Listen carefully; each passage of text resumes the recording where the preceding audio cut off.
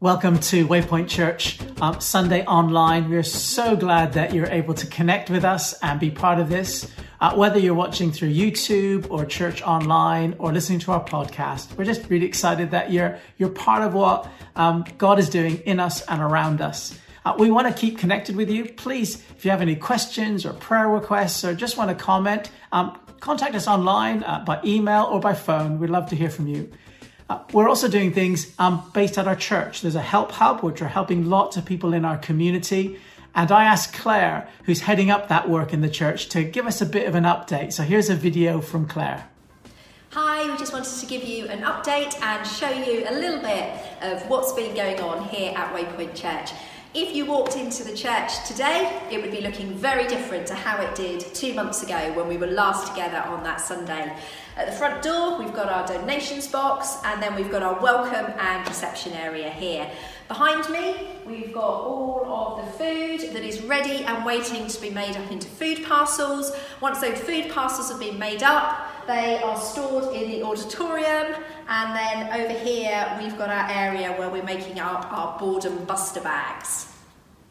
This year, our motto text was, "See, I am doing a new thing."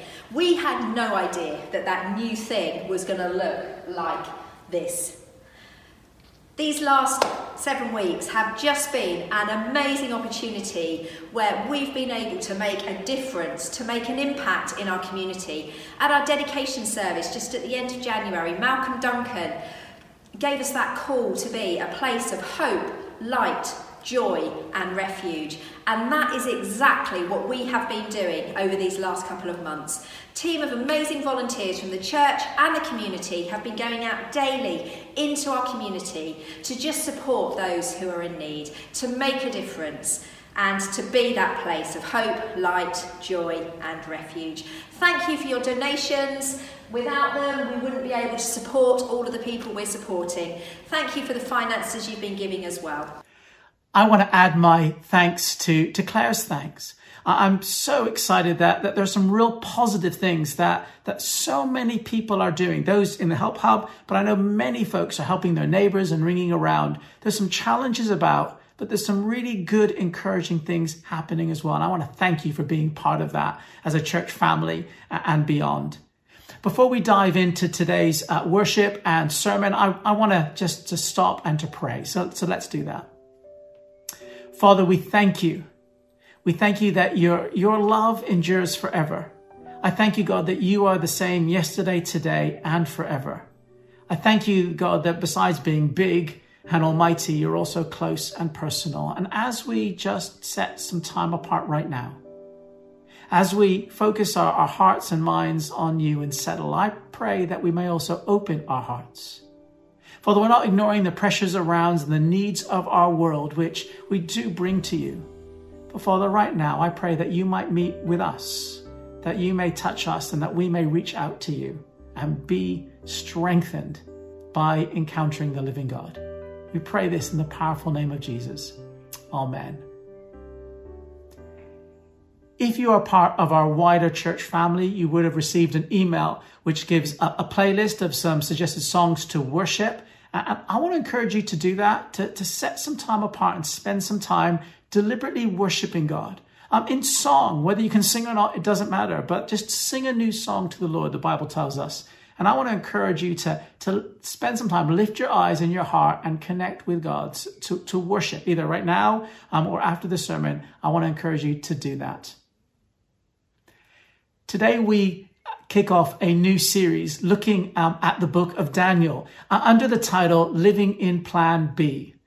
The reason we've called this Living in Plan B is because Daniel was facing a really difficult situation. He was in a position that he didn't choose. All of his normalities were taken away. His future and what that might look like was so uncertain. I think many of those things we might be able to relate to in different ways.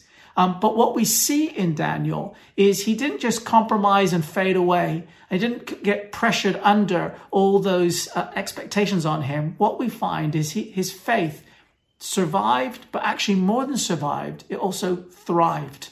And we want to look at how can our faith thrive living in plan B? In a plan A, which is what we love, but plan B is what we have. And how do we live in that? I know that some of us face that pressure when it comes to the COVID-19 and the restriction on there. But some other pressures we face around us are similar. But I think that God has some really clear lessons for us to learn. Over the weeks, I want to encourage you to read the chapter of Daniel, read the book of Daniel. That'll help you engage with this more and learn more and get enriched by what God has to say to us. But right now, we're going to read Daniel 1, verses 1 to 17. If you have your Bibles, I'd like to open that up, Daniel 1. Daniel's in the Old Testament, near the second half of the Old Testament. And chapter 1, verses 1 to 17. Kathy's going to read it for us if you want to follow her as she reads. Daniel 1, verses 1 to 17, subtitled Daniel's Training in Babylon. In the 3rd year of the reign of Jehoiakim, king of Judah, Nebuchadnezzar, king of Babylon, came to Jerusalem and besieged it. And the Lord delivered Jehoiakim, king of Judah, into his hand, along with some of the articles from the temple of God. These he carried off to the temple of his God in Babylonia, and put in the treasure house of his God. Then the king ordered Ashpenaz, chief of his court officials, to bring into the king's service some of the Israelites from the royal family and the nobility, young men without any physical defect, handsome, showing aptitude for every kind of learning, well-informed, quick to understand, and qualified to serve in the king's palace. He was to teach them the language and literature of the Babylonians. The king assigned them a daily amount of food and wine from the king's table. They were to be trained for 3 years, and after that, they were to enter the king's service. Among those who were chosen were some from Judah: Daniel, Hananiah, Mishael, and Azariah. The chief official gave them new names. To Daniel, the name Belshazzar, to Hananiah, Shadrach, to Mishael, Meshach, and to Azariah, Abednego. But Daniel resolved not to defile himself with the royal food and wine, and he asked the chief official for permission not to defile himself in this way. Now God had caused the official to show favour and compassion to Daniel, but the official told Daniel, "I'm afraid of my lord the king, who assigned your food and drink. Why should he see you looking worse than the other young men your age? The king would then have my head because of you." Daniel then said to the guard, whom the chief official had appointed over Daniel, Hananiah, Mishael, and Azariah, "Please test your servants for 10 days. Give us nothing but vegetables to eat and water to drink. Then compare our appearance with that of the young men who eat the royal food, and treat your servants in accordance with what you see." So he agreed to this and tested them for 10 days. At the end of the 10 days, they looked healthier and better nourished than any of the young men who ate the royal food. So the guard took away their choice food and wine they were to drink and gave them vegetables instead. To these 4 young men, God gave knowledge and understanding and all kinds of literature and learning. And Daniel could understand visions and dreams of all kinds. The setting of the book of Daniel is quite significant, just to get that your sort of perspective on that.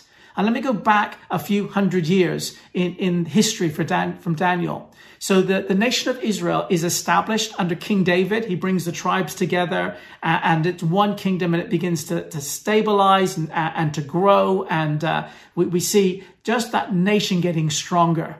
And David dies and his son Solomon takes over. And under Solomon, the nation continues to grow.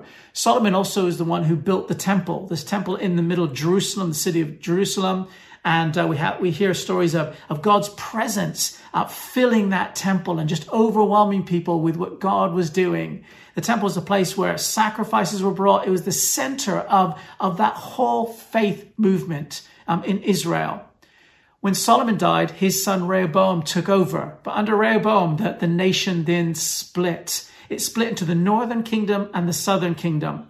Now, the northern kingdom began to sort of drift away from God. They didn't really follow God. They set up other idols and other places. And year upon year, they drew further and further away from God until eventually they were invaded by the Assyrians from the north. And the people were just scattered and spread around and lost that identity. Meanwhile, the southern kingdom still stayed together under different kings. Remember, that's where Jerusalem was and the temple was and that center of worship. See, but they too kept drifting away from God, doing other things and just got fickle with God. And then something catastrophic happened, is they were invaded by the Babylonians under Nebuchadnezzar. And Nebuchadnezzar totally destroyed the city, totally destroyed the temple. All that they knew, their hopes, the promises, the plans, all of the religious things they did, all of those things were just wiped out. And the people were taken into captivity over 1,000 miles away into Babylon. And this is where we pick up the book of Daniel. A catastrophic thing just happened. All of the things that they were familiar with are now gone. All of the normalities are now gone. Everything they thought is now gone. And we come across Daniel and his friends, and they were just teenagers. And these teenagers who were ripped away from home and tradition and all normality were then dropped into a different culture. It wasn't they then had to work their way and survive in this culture. They actually were entered onto a training program, which was designed specifically to get them to think like Babylonians. So they were taught Babylonian literature and the language and the religions. They would have done teaching on how to interpret the stars, how to understand sheep's liver. I know many of us understand that already, but they didn't know. And they were taught that because that was a Babylonian thing. And all of this teaching was put into a program that lasted for 3 years. Intensive training. Just pause and imagine that for a second. 24/7 for 3 years, day in, day out, you're taught a different way of thinking. Because what the Babylonians wanted to do was to push away their old life, the good, the bad, and everything. Push away their promises and hopes and things of God. Push them away and to grab hold of this new reality that is what they had to live in. It was actually worse still, because it wasn't just to get them to think different and learn the literature. They were also renamed. So Daniel is renamed Belteshazzar. Basically, they all were renamed, and their names were moved from names that were more honoring to God to names that honored other gods. So it wasn't just you're taught different things, is that you were given the label. Every time they called your new name, they were affirming a different God. And some scholars go one step further. They're saying in the king's service, these young men who are handsome and had so much promise, they were also forced to become eunuchs. Now, being restricted to home for 7, 8, 12 weeks is quite restrictive, but I think the eunuchs is probably a step further, definitely a step further. But Daniel and his friends, they were under this incredible pressure to conform to a way that left behind all the old things and into this new thing. They were definitely living in a plan, not maybe plan B or C or D, definitely not what they wanted. And they had a faith that still thrived. As I said earlier, we might be able to relate a little bit to the different circumstances that they were facing, that restriction of the normality and losing our normal traditions and how maybe we connected with God and gathering together as a church and just getting out and doing things is we have been restricted. I think some of the other things that we are put pressure on can relate to Daniel and his friends as well. Because sometimes at work or at home, in our society, we are being squeezed into a mold that so often leads away from God. In the way that we behave, in the way that we view money, in the way that we view ourselves, in the way that we view other people, our culture so often pushes us away, trains us to think in a way that's different from God. And yet Daniel and his friends had a faith that thrived. So how do you have a faith that thrives living in plan B? Each chapter of Daniel, I'm going to pull out a key lesson and then work out how we do that lesson. And the first thing we get from Daniel 1 is this. The way that we have a faith that thrives in plan B is that we need to guard our hearts. It's simply that we need to guard our hearts. See, when circumstances change, what we're facing now, or when you're in a workplace or a home where you're getting pressurized with a situation you don't like and you don't want, maybe a health thing, maybe a pressure from someone else or society, and you're going, this is just too hard. What often bubbles up in us is that feeling of God, where are you? And maybe definitely other feelings of maybe anger. This is not fair, of feeling frustrated, but I want to do something, but I feel trapped. Or maybe you're feeling a bit of that isolation. It's only me and I'm by myself, of loneliness or self-pity. And all of these emotions tend to bubble up inside us when we find ourselves facing plan B, in big ways and small ways, that they exist there. The way we have a faith that thrives in this situation is the first thing we need to do is to guard our hearts. So don't allow the circumstances to be the thing that dictates and moves us around and molds us. We need to start with our hearts. And three things we have from this Daniel 1 of how we guard our hearts. The first thing is this, is remember that God is still God. Daniel and his friends were facing all sorts of restrictions and pressures to live life differently. And yet, in Daniel 1, there's a little phrase that I want you to see that is repeated 3 times in verse 2, in verse 9, and in verse 17. In verse 2, it says that God delivered Jehoiakim, the king, into the hands of Nebuchadnezzar. In verse 9, it says, the Lord let the guard show favor towards Daniel. In verse 17, it says that the Lord gave Daniel, Shadrach, Meshach, and Abednego, gave them wisdom.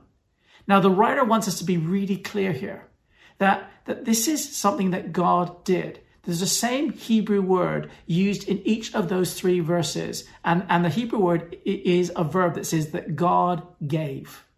It's God gave.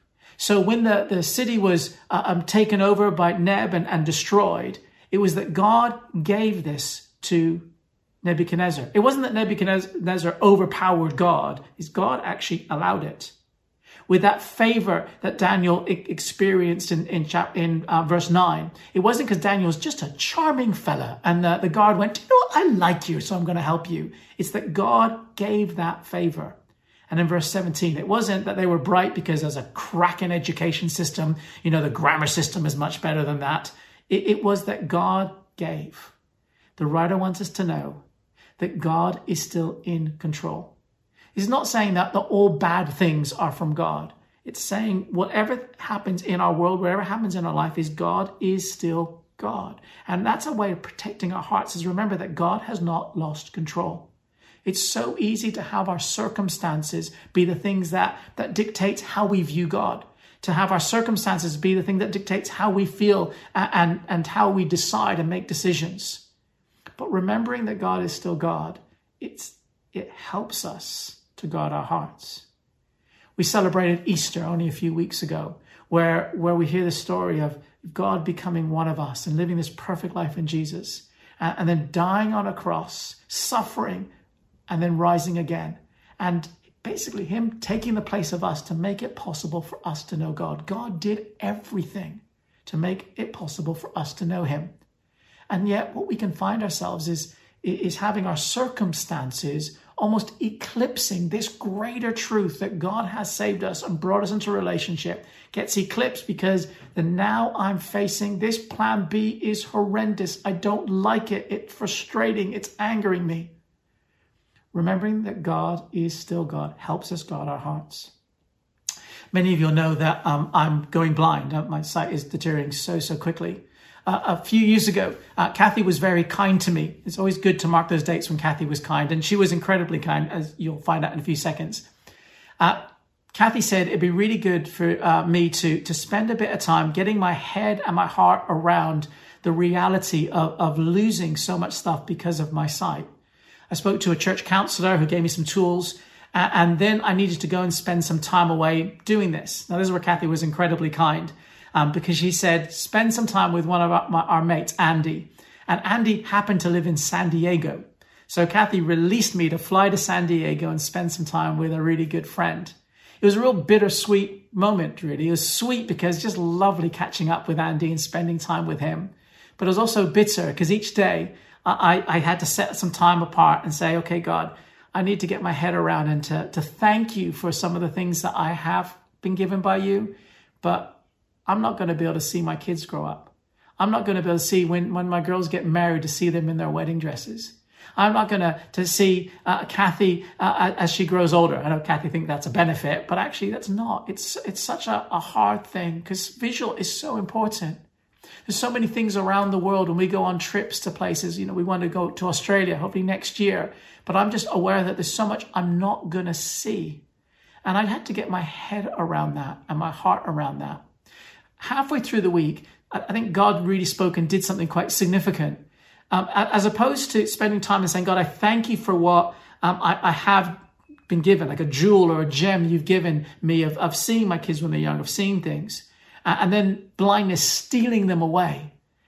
It was a flipping it around and saying, God, what I want to do, as opposed to seeing blindness as a thief, restricting my life in this plan B, I want to give it all to you, God. Everything is yours, God. Everything I see, everything I experience is your God. And whatever good things you pour back into my life, I want to be grateful for. I want to be thankful. So instead of the blindness stealing everything, God, I want to look to you as a generous God who understands and gives good gifts. About 6 months after I was in San Diego and made that real heart commitment with God, I found myself in South Africa. And just God set it up and met some people. And I was at the southern point of Africa where the Atlantic Ocean meets the Indian Ocean. And there was wind was blowing, clear sunny day. And you could actually see where the two seas met. It was a line that stretched off into the horizon. And I just had that whisper of God saying, Mark, have another gem. I'm still going to give you good things. Now, remembering that God is still God, even in the midst of tough things, is not always easy. I'll admit, I'm not always thankful, and I'm still having to be reminded of that. There are some things that we just don't understand in this plan B, maybe at work or at home or with health, with situations, and we're going, I just don't know how to cope with this.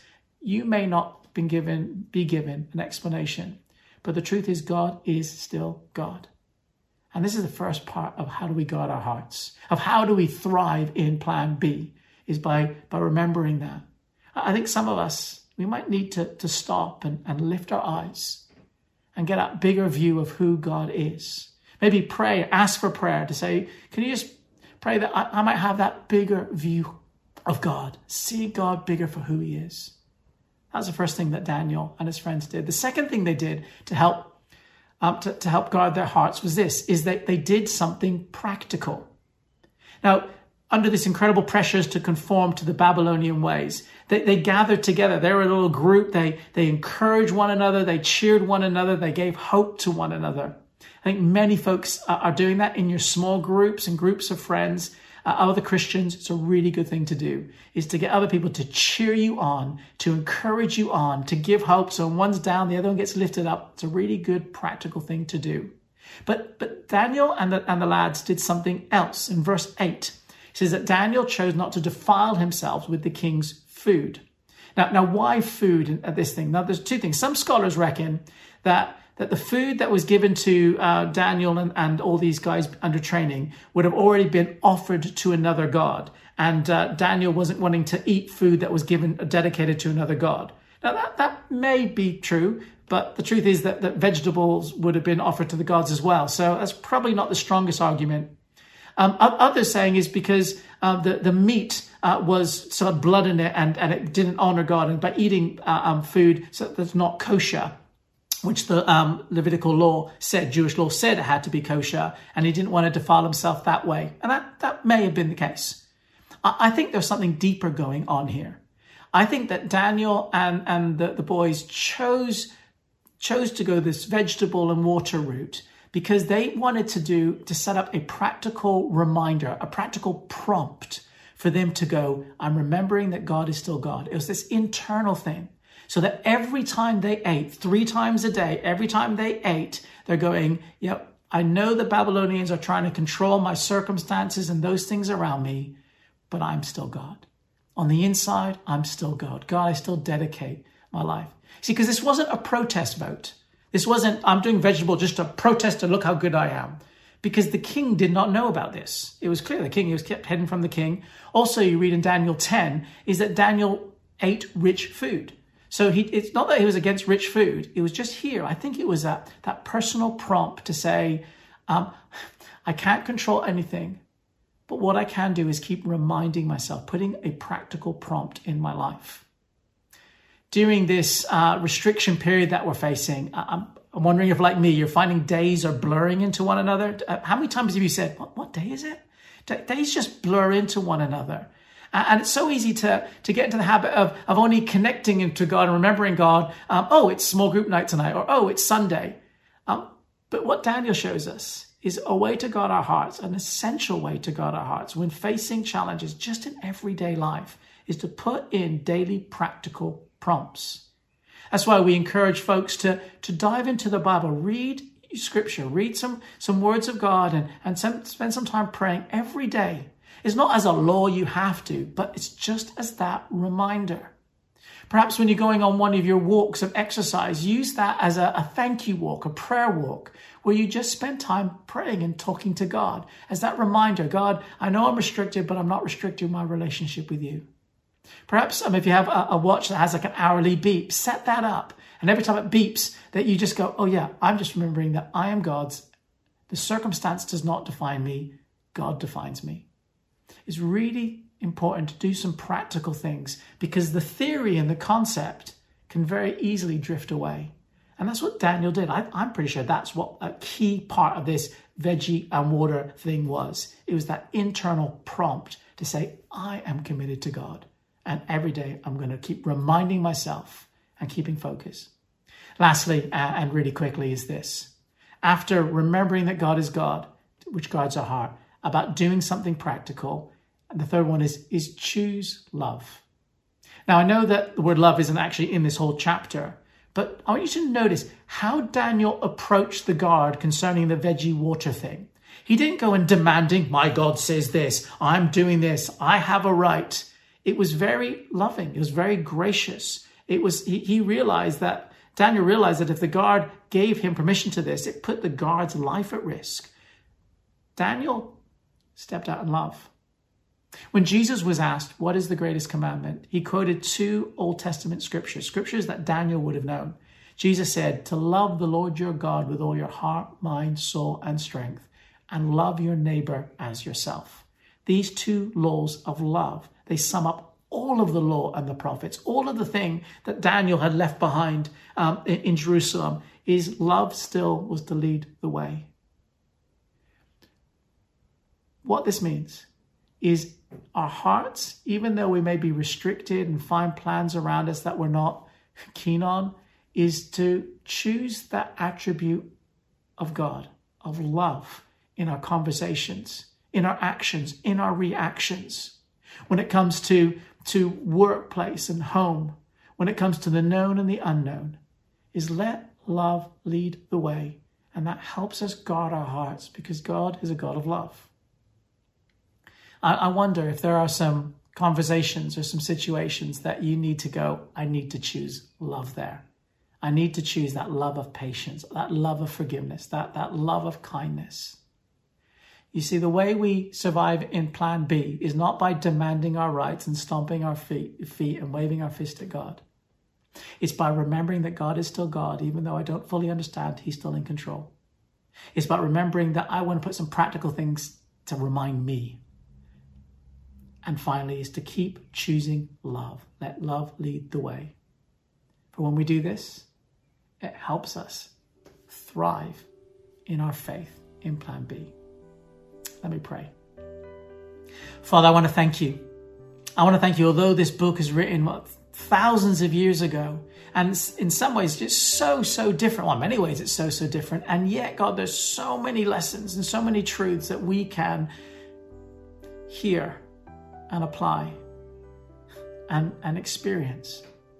Father, I want to pray for people who are watching right now, those who are just feeling so distant from you, for those who are feeling just so squished by circumstances or by the unknown. Father, I want to pray that, Father, that they will just guard their hearts, that you will help them, that they will help themselves, that those around will guard their hearts, so that there may be a thriving faith. So we may be growing stronger in our relationship with you, stronger in our knowledge of you. Father, help us to walk together, to walk closer to you, and to know more of you. Amen. Thanks for joining us. I hope that was of help. We're going to look at Daniel 2 next week, and we're going to see the next way of helping our faith to thrive and help to live in Plan B by about applying faith. How does faith fit in there? But I want to encourage you, whatever God's been saying, share, reach out, ask questions, and don't do this together. So don't do this. That was a really bad ending, wasn't it? Don't do this by yourself. Let's do this together, because that's how God designed us to be. Thanks for joining us.